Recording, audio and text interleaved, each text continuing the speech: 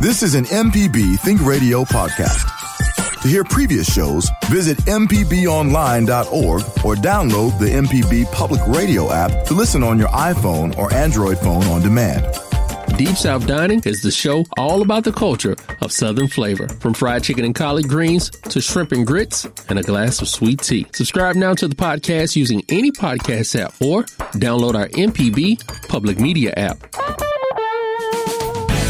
From MPB Think Radio, this is Fix It 101, the home improvement show to help you do it yourself. I'm Jason Klein here with Pam Pybus, ASHI certified inspector at Inspect Like a Girl, and licensed contractor Jeff Simmons from Houseworks. It's an open topic show today, so we're looking for your questions to get your projects completed in the house. Also, we're going to be taking the hour to talk water heater maintenance, and boy, that kind of blew up on us last week in a strange way. Anyway, join the conversation and tell us what you've got going on in 2023. We're already arguing, so it's going to be a great show. I know. It's like we've already established all of our disagreements. All the boundaries have already been settled as we're walking in. Well, Pam did attack me. Yeah, Pam did attack Jeff. I was innocent. I did nothing. We were started arm wrestling, nothing. and I took him down. Right? Yeah, and that. So that was. So now we're going to talk about home improvement stuff. Good. So yeah. I wanted to start the show this morning. My wife and I were home shopping this week, and boy, did I bring bunches of stuff back to you. Wife found this gorgeous house, and man, it had all the stuff, and I thought, wait a minute, and I looked at it, and it was at the right price. You know, it looked good, but it's purty. It was very purty. It's purty. It was very pretty. Uh-huh. Well, but you know, from being on this show, I know how, you know, sometimes things just get flipped. So I started looking around. They call that lipstick on a pig. Yeah. So I walked around the house, and one thing I found, and I just thought I've got to ask Pam and Jeff, was I went to the electrical panel, and it is pink and perfect. I mean, it looks like somebody's done some new work there, at least in the past 10, 12 years, something like that. It looks pretty good, with a new box and breakers and everything else. Well, I'm talking to the realtor, and he said, oh, by the way, there's still some knob and tube in the house. Oh, good. Boy. Well, and so I kind of had to think about this. The wife and I get back in the car, and so we're talking, all right, well, how bad could that be, right? Right. So, but it was funny. I called Pam yesterday with this, and she said, you're going to have to ask Jeff. But I called Pam yesterday, and I said, I asked Google, is it okay to buy a house with knob and tube wiring in it? Mm-hmm. It's a type of old electrical wiring. That's right. And Google said, well, people do it every day. Yeah. And yes, it is more of a fire hazard than a modern standard. Well, however, only if it's mistreated. Right. And so anyway, I was going to leave it to the pros, because I know there are thousands of homes here in Mississippi that are, built in, 100 years ago that were knob and tube, which is the original kind of electrical wiring, folks, that people use first to put electricity into homes. Well, let's explain what it is. Okay. So folks kind of know. When we tried to, and Jeff, you're going to have to help me with this, but electricity goes in a circuit. It goes in a circle. That's right. It has to go back to where it started. Where it started. It's a big old circle. Well, back whenever they first started wiring houses, they ran two wires for the circle, one to get it there and one to get it back. So that's and then the knob and tube, the tube is a glass cylinder that the wires ran through, because if you lay it on wood, you're going to have trouble. Well, if you look at it, folks, I've looked at it one time up in an attic, and I can tell you what it looks like to a modern person is kind of a weird looking electric dog fence. Yes, it looks extremely dangerous. It does. Now, this is my comment on how safe it is. Mm-hmm. What is the age of this home? 100 years. Okay. So it's been there 100 years and has not been burned down and hadn't caught the house on fire. Now, I am not saying live with that. Right. But that would not be my decision not to buy. I would buy the house if it had knob and tube. That would not keep me from purchasing the house. Would you live with it? No, I would redo the wiring. Okay. But that would not make my decision not to buy. All right. So let's say you're not Jeff, and you can have this house. You can buy it. It has the knob and tube, but you don't have the money to replace the electrical immediately. Do you still buy the house? Yes. Okay. Again, it's been there 100 years. Yeah, Jeff would. I wouldn't. Now, really? Yeah, no. Give me your opinion. No, I wouldn't, because I do inspections behind these houses, and I've seen too many house fires with, and you know where the fire is? In the wall. Huh. It's not where you can see it. Yeah. It's where you can't see it. Huh. You know, Okay. so, and that's, to me, that's always the problem. Folks, you can buy a pretty house, but if you don't know what's underneath the pretty, Right. you could set yourself up to Well, that a was my lot of thing. issues. Then you've got to worry about insurance. What's the insurance policy on a knob and tube house? Pam mentioned this to me yesterday. Is there a difference? I know, Jeff, you've worked with a lot of insurance in your career. Is there a difference in knob and tube?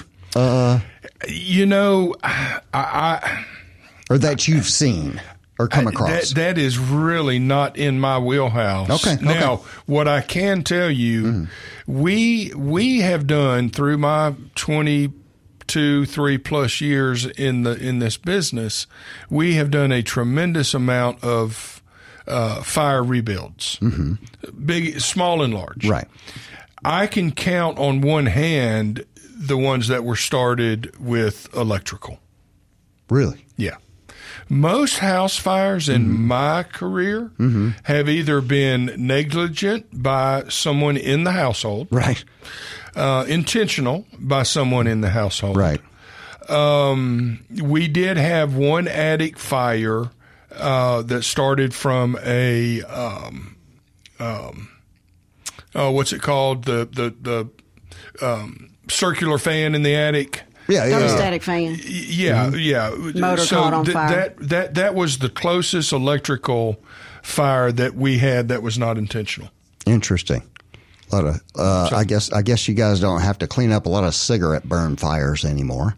That's what took out the 70s houses. Well, we did. It's funny you mentioned that. There was a kid smoking and wasn't supposed to be, and caught the house on fire. Oh, no. I knew it was there somewhere. It was not me. Well, All you've right. got, I mean, just take knob and tube out of the picture. Let's just say older components are going to have a higher tendency to fail. Yes. That is something And Google said. so If when it- you get into an older house, you may want to think about, and this is what happens in a flip. This is my experience in a flip, is that they'll come in and throw a bunch of paint on it. They may put some siding in. They'll put in new windows, but they do not deal with plumbing and electrical. When you say you looked at that panel, my question to you was what? Did you take the panel Did you front take off? the dead front off and look at what's behind it? Because like I said, if you looked at the panel, like when you walk up and find that electrical panel in your home where the breakers are, it looked like a brand new box. Right. You And know? it could be a brand new box. This is. I'm going to bring Pam's, and I'm not disagreeing. If knob and tube was a way to go, we'd be doing that today. We'd still be doing It is it. not the way to go. Now, I would simply get an estimate of what it's going to cost to bring it up to date. It's going to cost me $10,000. Right. In my offer, I'm writing $10,000 to fix electrical. Okay. So All right. done. Okay, Yeah. done. Yeah. All right, I like that. Yeah. All right, so not to make this person wait any longer than they have to. Ela is on the line in Memphis and has been waiting for forever and has a roofing question. Ela, are you still with us? And I'm so sorry. I thought y'all forgot all about me, but I know. this conversation was pretty good. Who won? Jeff won. Jeff, yeah, I'm okay. Jeff wins. That round. We're still going. I didn't win the war. Yeah. All right. So roofing. First of all, it's a commercial building. I know it's not residential, but we do everything ourselves as much as we can. Right. And it's a flat roof. It was built in the 1930s, And the roof's been replaced multiple times, you know, over that period of time. I'm 100% sure of that. Of course. Right now, I find myself in need of a new roof, which is anywhere from $40,000 to $60,000 that I've so far gotten estimates on. What I would like to do, though, is do a stopgap so that I can, one, figure out how I'm going to put this in the budget, and two, you know, maybe I can find somebody that can do a, you know, economical job, but just as good a job. I'm not trying to go for the cheapest. I'm trying to go for what works and on all, you know.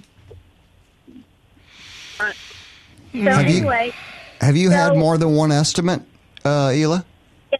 Yes, I had a 63K, I had a 42K, I had a 50-something, and the difference is so much for the same damn thing, it's confusing to me. So, is this let me ask some questions, Ela. The building is older, so what kind of roof have you, is it like a rolled gravel roof? Is what's on there?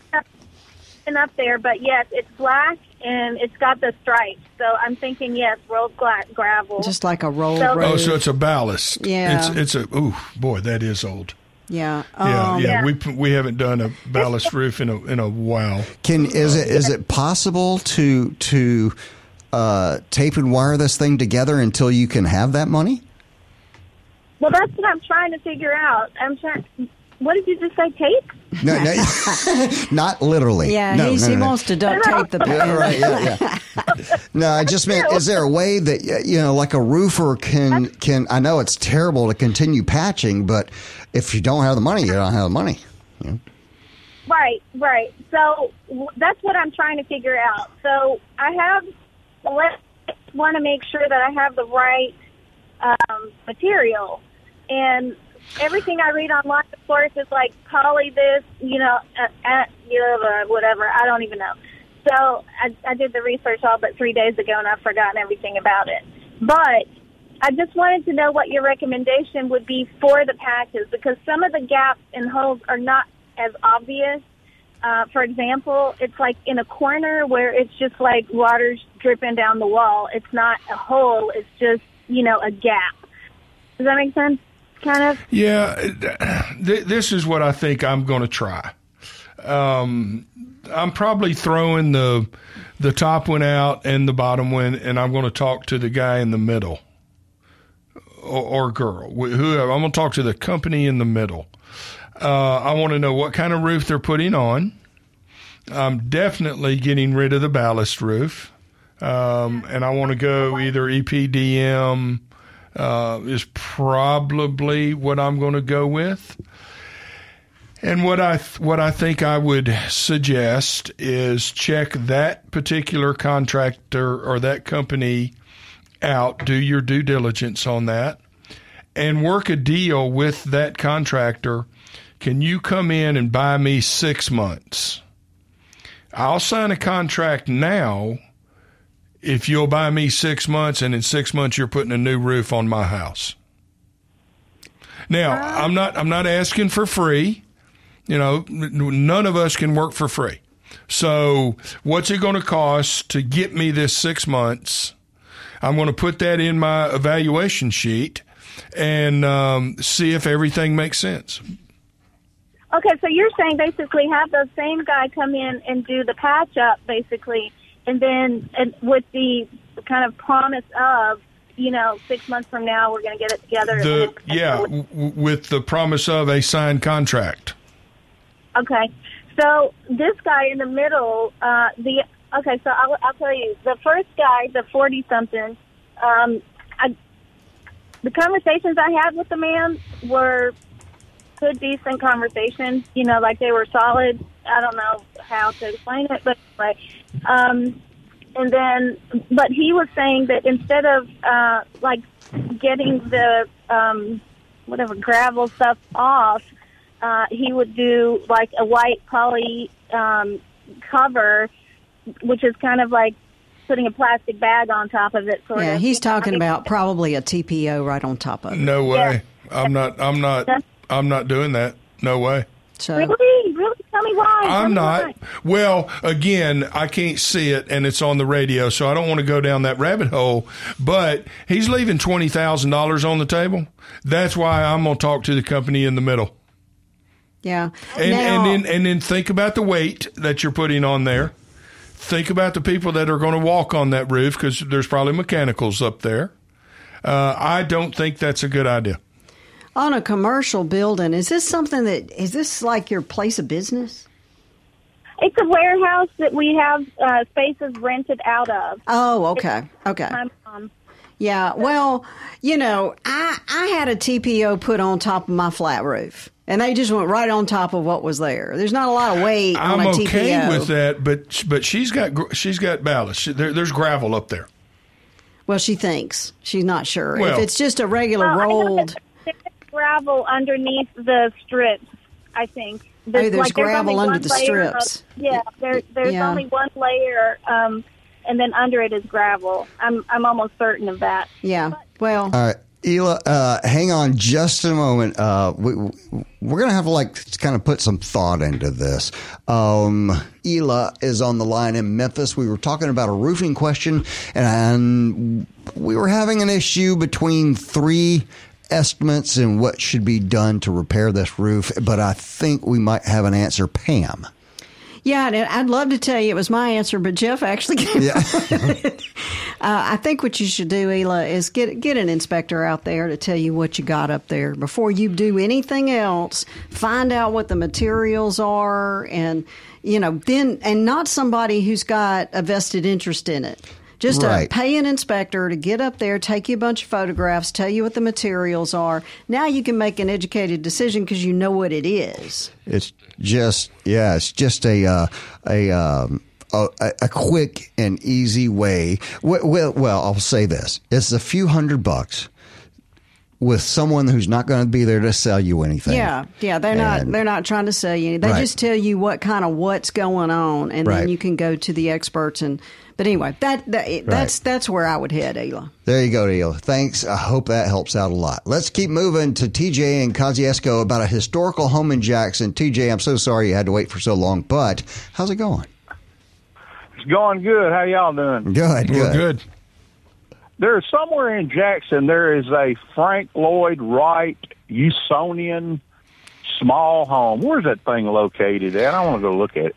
Isn't that in Belhaven? It's in Belhaven. Yeah. But I'm not sure where. Interesting. All right. Yeah. We're getting a current Google search is Fountainhead. There you go. Fountainhead in Jackson by Frank Lloyd Wright.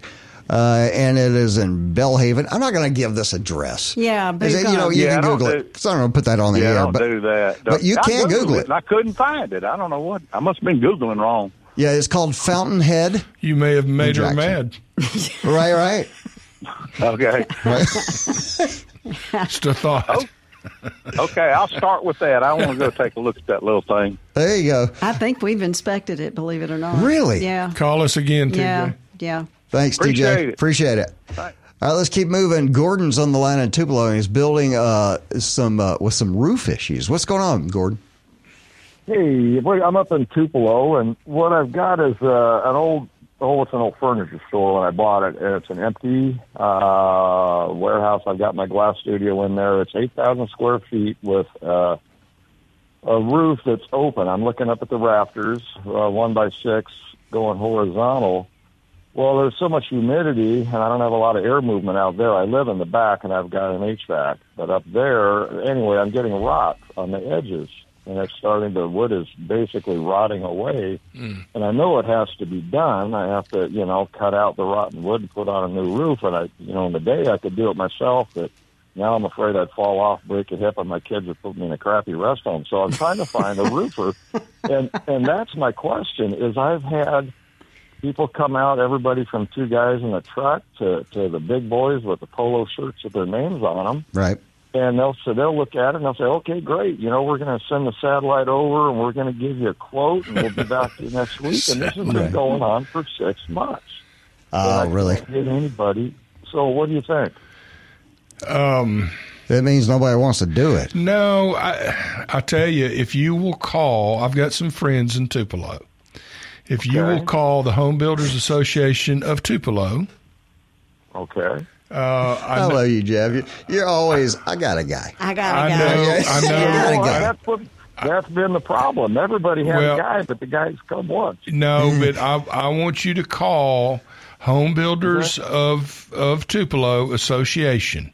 Is it Tupelo or is it North Mississippi? Well, it could be North Mississippi. Yeah. Whatever is in that area. I don't want to say. Can I say the guy's name? No. Okay, I'm not saying the guy's name. Just call But there's him. a guy. I got a guy. I promise he knows somebody up there that can handle this issue. He's been there all his life. Oh, wait, this is someone to refer someone else? Yeah. Give him the name. Yeah, his name's Kenneth. All right, yeah, call Ken. Call Kenneth. And Ken's the guy with Tupelo Home Builders Association. Absolutely. Home Builders Association of North Mississippi. He's local. He's also state and national reps for us. So he knows the guy.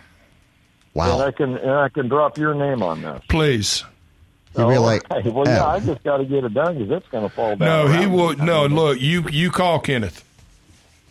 Okay, now what about once I get this roof on here, and I know it's going to cost me a ton of money because there's 3 layers of asphalt. That's right. They're probably going to want to be stripped off and new one on. I'm looking at 30 or 40 grand, whatever. But now what do I do in that it's a cinder block building, 8,000 square feet. What do I do to prevent that from happening again? Put some air movement. Yeah, put some fans in there, big ones.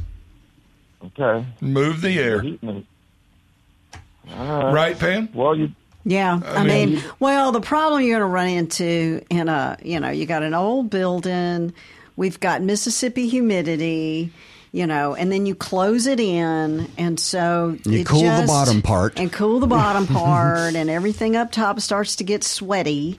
Well, no, see, this is open. I'm looking up at the decking of the roof. It's all open rafters. It's beautiful, actually. But right, it's not efficient but are you air conditioning the lower part? Where you are? I'm only air conditioning my living space behind it. Okay. I don't have air. I freeze in the winter and I sweat in the summer out there. I would put in some type of ventilation up there so that you're moving the air some. Because when it just sits there, what you've done basically is you've enclosed you've kind of made yourself a greenhouse, a sauna. Yeah, I'd move the air. Water drips down the insides of the windows. Oh yeah, I bet. So you've just Jeff's right. Coming in with some type of and you could come in with one of these awesome fans. If you've got an opening on one side and a fan on the other. I was talking to a client the other day because they had a really long ranch house with a gable vent on both sides and nothing in the middle. So I was like, put you a thermostatic fan on one gable, point it out. I know that sounds counterintuitive, right, but you point it outside and it sucks all that air through there. So that's the same idea. You got to get some air movement up there. Yeah, because it happened fast. One day it was starting to go, and boy, I turned around and it was just white and black, and it's ugly. Yikes. Yeah, I bet it's been going on a minute, and all of a sudden, it's funny. People don't notice something, and then when they do, they can't look at anything else. That's right. That's true. You're just like, oh, my God, well, it's going to fall in. All right, Gordon. Dennis, thank you so much. Thank you very much, sir. We appreciate it. I hope that helps. All right, one more real quick. Clarksdale, David's on the line asking about a chimney needing repair. What's going on with your chimney, David? Yeah, I've got, red brick chimney on the outside of my house. It's like 50 years old. The mortar is kind of cracked and, needs repair of some kind. And I ran across it somewhere on the internet, a product they were like selling, they said to coat brick, that makes waterproof and stuff like that. So I just wanted to know, rather than repointing, I think that's the term, the mortar in this. Right. Can I, paint it over with some sort of clear, waterproofing material that'll stop the water kind of coming in the cracks and the cracks getting worse and things like that. How old did you say this chimney was? It's from the 70s, so like 50 years old, I guess. Okay. Are you going to use this chimney? Actually, not really. No. when I moved in the house, the chimney hadn't really been used. So that's it could be either way, but I haven't been using it. I don't necessarily need to use it. I'm more concerned about, the water entry. The water's entering, and there may be. I'm not sure if there's some water like in the fireplace. And I'm not. I think it might be from the crack. It might possibly be from flashing. But I really want to focus in on what I should do with the brickwork that looks like it needs repair. David, unless you're in love with that chimney, I would remove it. I can't. I mean, it's a major part of the house. Okay, that fine. would be a huge job. I mean, fine. Leave it there. There are products on the market that will buy you a little bit more time. Eventually, you are going to get a mason out there and rebuild that chimney. Again, this is radio. I can't see it, but there's a product called siloxane. Best product I've ever seen on the market for brick. Not that we endorse that. Right. It doesn't change the color. You cannot see it, but it works. And it's a sealer that seals. It is a sealer. Yeah, that'll buy you a little bit of time. But if you've got... Eventually, you're going to get a brick mason to rebuild it. Yeah, or, I'm thinking I might even get our buddy, the chimney sweep, to go over there and take a look at that thing. Because if you're getting water in your firebox, you need to figure out where that's coming from. Because if it's coming through the brick and coming down that flue, you could have more issues than what you can see. Yeah. And I'd want somebody to go in there and clean that up and take a look at it. I just had them come. I have mine. I'm a nerd, folks. I have my chimney cleaned every year because I burn a lot of wood. And I just had them seal my the cap. Mm-hmm. It had a bunch of cracks in it. The cap is the thing that's on the top of the chimney, very right? top. And I have I had a new flue put in, I don't know, about 15 years ago, and it's a clay flue. Well, it's metal, and then it's clay on the top, and then they capped it so the chimney sweeps don't go down in there. But the cap itself is mortar, or it can be brick. Yeah. And he put an epoxy type thing on it to keep the water from, coming down in there. So you want to, if it were me, I would try to diagnose why is that water getting in? And then I would start trying to figure out what my solution is. Well, it's getting in because the chimneys wore out. So yeah, because David, tell me what's the age of this home? It's in the 70s, 50 years. Oh yeah, sure. Yeah, it's time. Well, okay. Well, can you tell? Repeat the name of that product that you mentioned. Siloxane is the chemical. There's a brand name called Sure Seal, but it's Siloxane. Just Google that. And I have used it personally. It is a very, very good water repellent. Do you put it in a sprayer? You can brush it on, roll it on, pump up, spray it on. Really? Yeah. Okay. Yeah. All right. Prepare your surface, David. Clean the surface before you use the product. That sounds like your stuff, man. I hope that helps. Okay. Thank you very much. Yes, sir. Have a great day. You're listening to Fix It 101 on MPB Think Radio, the home improvement show to help you do it yourself. I'm Jason Klein here with Pam Pybus, ASHI certified inspector at Inspect It Like a Girl, and licensed contractor Jeff Simmons from Houseworks. And we've been having kind of a wild show today, but I've got a couple of other things to cover here. All right. So last week we've talked about using foam, right, around the penetrations in your home. So like if you've got, anywhere from Jeff, you've mentioned top plate. We've mentioned say behind your kitchen cabinets where the pipes are coming out of the wall, things like that. You've mentioned a lot of places where you've used foam in the home, Pam. Yeah, up in my attic. Yeah. Well, I got an email in. This is really neat. Marlon from Liberty University. Enjoy your show. Last week, you all talked about using spray foam to plug penetrations in the home. It works great until you need access to that penetration again. It's very hard to remove the foam if you have to put something through there. So, a cable trough trick. Shove a plastic bag into the penetration, then fill the bag with foam. It will expand and fill the hole. But if you need access again, the bag, the foam can be removed cleanly with the bag. So in other words, put the little plastic bag in there, trash bag, take your Walmart bag, the plastic shopping bag, and put it in the hole, fill it up with that. So apparently that will help you get the foam out if you ever need to take the foam out. Not a bad idea. Yeah. No, I'm just trying to figure out why I would need access to that, but... Well, let's say you're, I remember back in the day, I rewired my home from the top, on the top plate with Cat 5. Okay. And that's where I could have used that. Yeah, I guess. Yeah. Or just drill another hole. Yeah. Well, now I got a hole. You know, I got you. One thing we did not add to that comment from last week, we should be using fire caulk.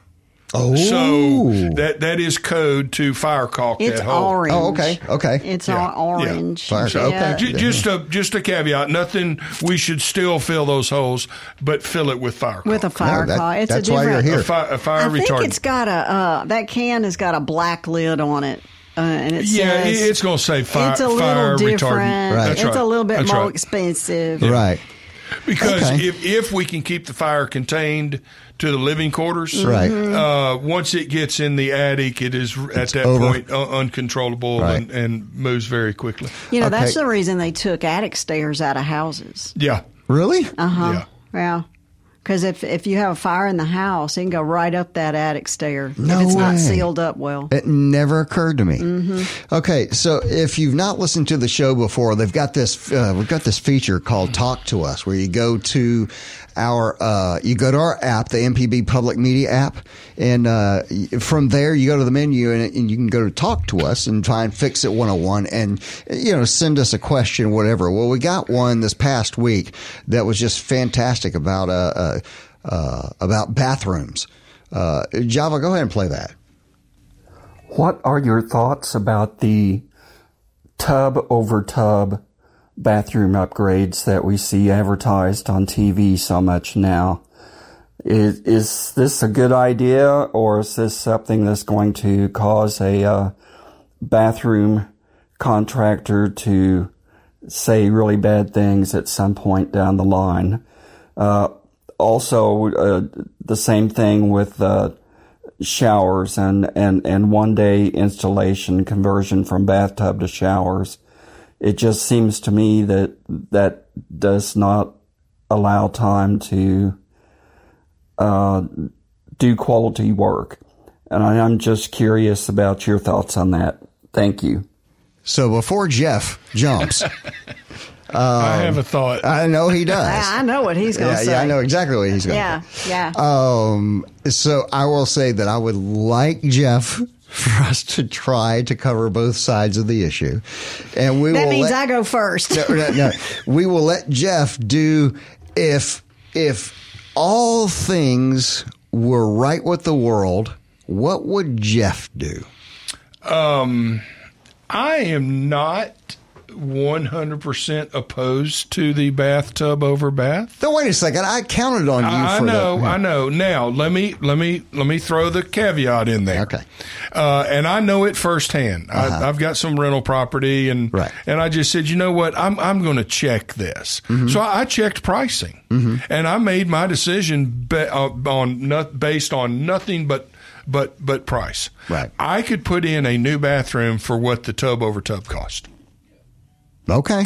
Now, sounds like a guy selling bathrooms. I'm gonna ask the audience here. Which one do you think is best? A new tub or tub over tub? Again, if they were equally the same price, which one would you do? Is there anything you wouldn't buy from Jeff? Really? Yeah. No, Jeff, you're absolutely right. And if that's absolutely correct. However, not the only option out there. No, so we have not at all. So, and some of the things I was talking to one of the people here at MPB the other day, and Pam, I'm going to let you go, but the what she brought to me was, hey, we were new homeowners. We didn't know what to do. We did know that one of the old tiles was broken on the side. One of the tiles was broken. Then the diverter inside the wall didn't work anymore. And then part of the tub was chipped. It was just so much stuff. A new homeowner had no clue what to do with. And it was like, person walks in and says, this can all go away. A lot of learning to be done, though, from what I understand. Instead, yes, it's a one-day installation, but I understand it took a month to get that installation set to come in. In other words, yes, they walk in with a finished product, but that's after they've measured your tub and all this other stuff. So it's not just a walk in at 9 and walk out at 5 with a new bathroom. Well, and two, how can we be that busy that we need that bathroom in one day? Well, I don't know. If you got 3 kids in one bathroom. You need to sell the house and buy another bathroom. Right. So, Pam, your thoughts? Well, I think it just goes down to, we're across the spectrum on this show. You've got folks that don't make a lot of money, and you've got folks that make gobs of money, you know. And so making a choice when you got a big bank account is really easy. But whenever you're a family, in a situation where that may be your very best option, I always ask, like I went and did an inspection the other day for a family who were, their mom had died. They wanted to kind of see the condition of her home. And my first question was, what's the end game here? Are you wanting to fix this up to sell it? Are you wanting to fix it up to rent it? Right. Are you going to use it? Tell me what the end game is. And that's where I think it's important whenever a consumer starts looking at what is your end game here? What are your options? Are you want to pretty it up because it's going to make you feel better? Mm-hmm. Do you need to make it functional? If I've got 3 kids in one bathroom, I'm probably not going to do a bathroom remodel. Right. You know what I did hear that she told me that I thought, oh, wait a minute, there's a sales piece right there.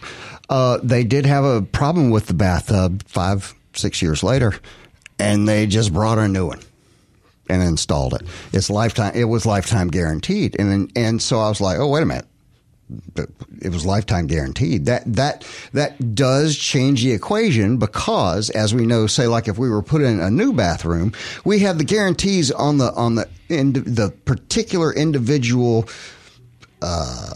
faucets, things like that you use and you also have a guarantee on the work for as long as you do, right? If it's a big operation, then whose lifetime we talking about? Right? Yeah. It's just you got to read the fine print on some of that stuff. If the company goes out of business, so does the warranty. Right. Yeah. So sometimes, but you just have to ask those questions. It would be great if we could come up with one answer for everybody. Sure. Right. Yeah. But you just don't. Well, that's why there's chocolate and vanilla. Right. Yeah. Right. I mean. What I did at my house is I had a green bathroom from the 50s. Yep. And my little rat terrier stared at that tub all the time, so I knew there was something living under there. I just knew it. Right. And there probably was. And there was. You should have seen the net. When we started tearing that bathroom out, my dad came over with a sledgehammer, and we went to town, and we ripped everything down to the studs. Right. And then I hired somebody to come back and put it back. Right. People are paying big money now for the green and the pink. I know. And I ripped every bit of that stuff out. Mm-hmm. With a sledgehammer, no less. Well, it wasn't coming back. And then we had to use a Sawzall to cut that tub. That's right. Get it out. To get it out. But, So I did the, tear it all out. But I've seen the over tub things, and they work. I mean, they're fine. This is Fix It 101 on MPB Think Radio. I'm Jason Klein here with Pam Pybus, ASHI certified inspector at Inspect It Like a Girl, and licensed contractor Jeff Sammons from Houseworks, having a fun time today on the air. And we were talking about something that we have touted on the radio many times, a life hack. Have you, whatever you want to call it, a tip. And it's the penny in the freezer trick. And what that is that we've described this many times. Let's say you're having to leave town. There's a hurricane coming in. You're going on vacation, whatever. You're leaving your house for an extended amount of time, right? So you take a cup, you fill that cup, partial way with water.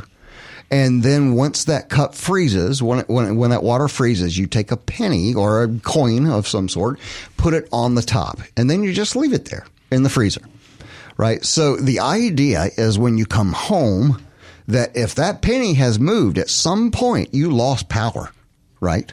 Yes. So if the penny's anywhere except for on the very top, you lost power. So that is what, and we've talked about this as a great indicator to find out. But I found an article on Lifehacker the other day, and they said even though we even touted it and made this part of the lore, that it's a little sketchy. I cannot wait to hear this. So it talks about the freezer penny trick, but then it says why the penny in the freezer trick does not work. And it goes through some stuff. The guy's kind of obviously got a little bias going on here. But he said, first, ice floats. So when the penny is on the top and the other water around the sides and stuff, in other words, there's this little puck of ice on top that's holding that coin. Mm-hmm. So unless it slips off the side, you're not going to know. So that was one point.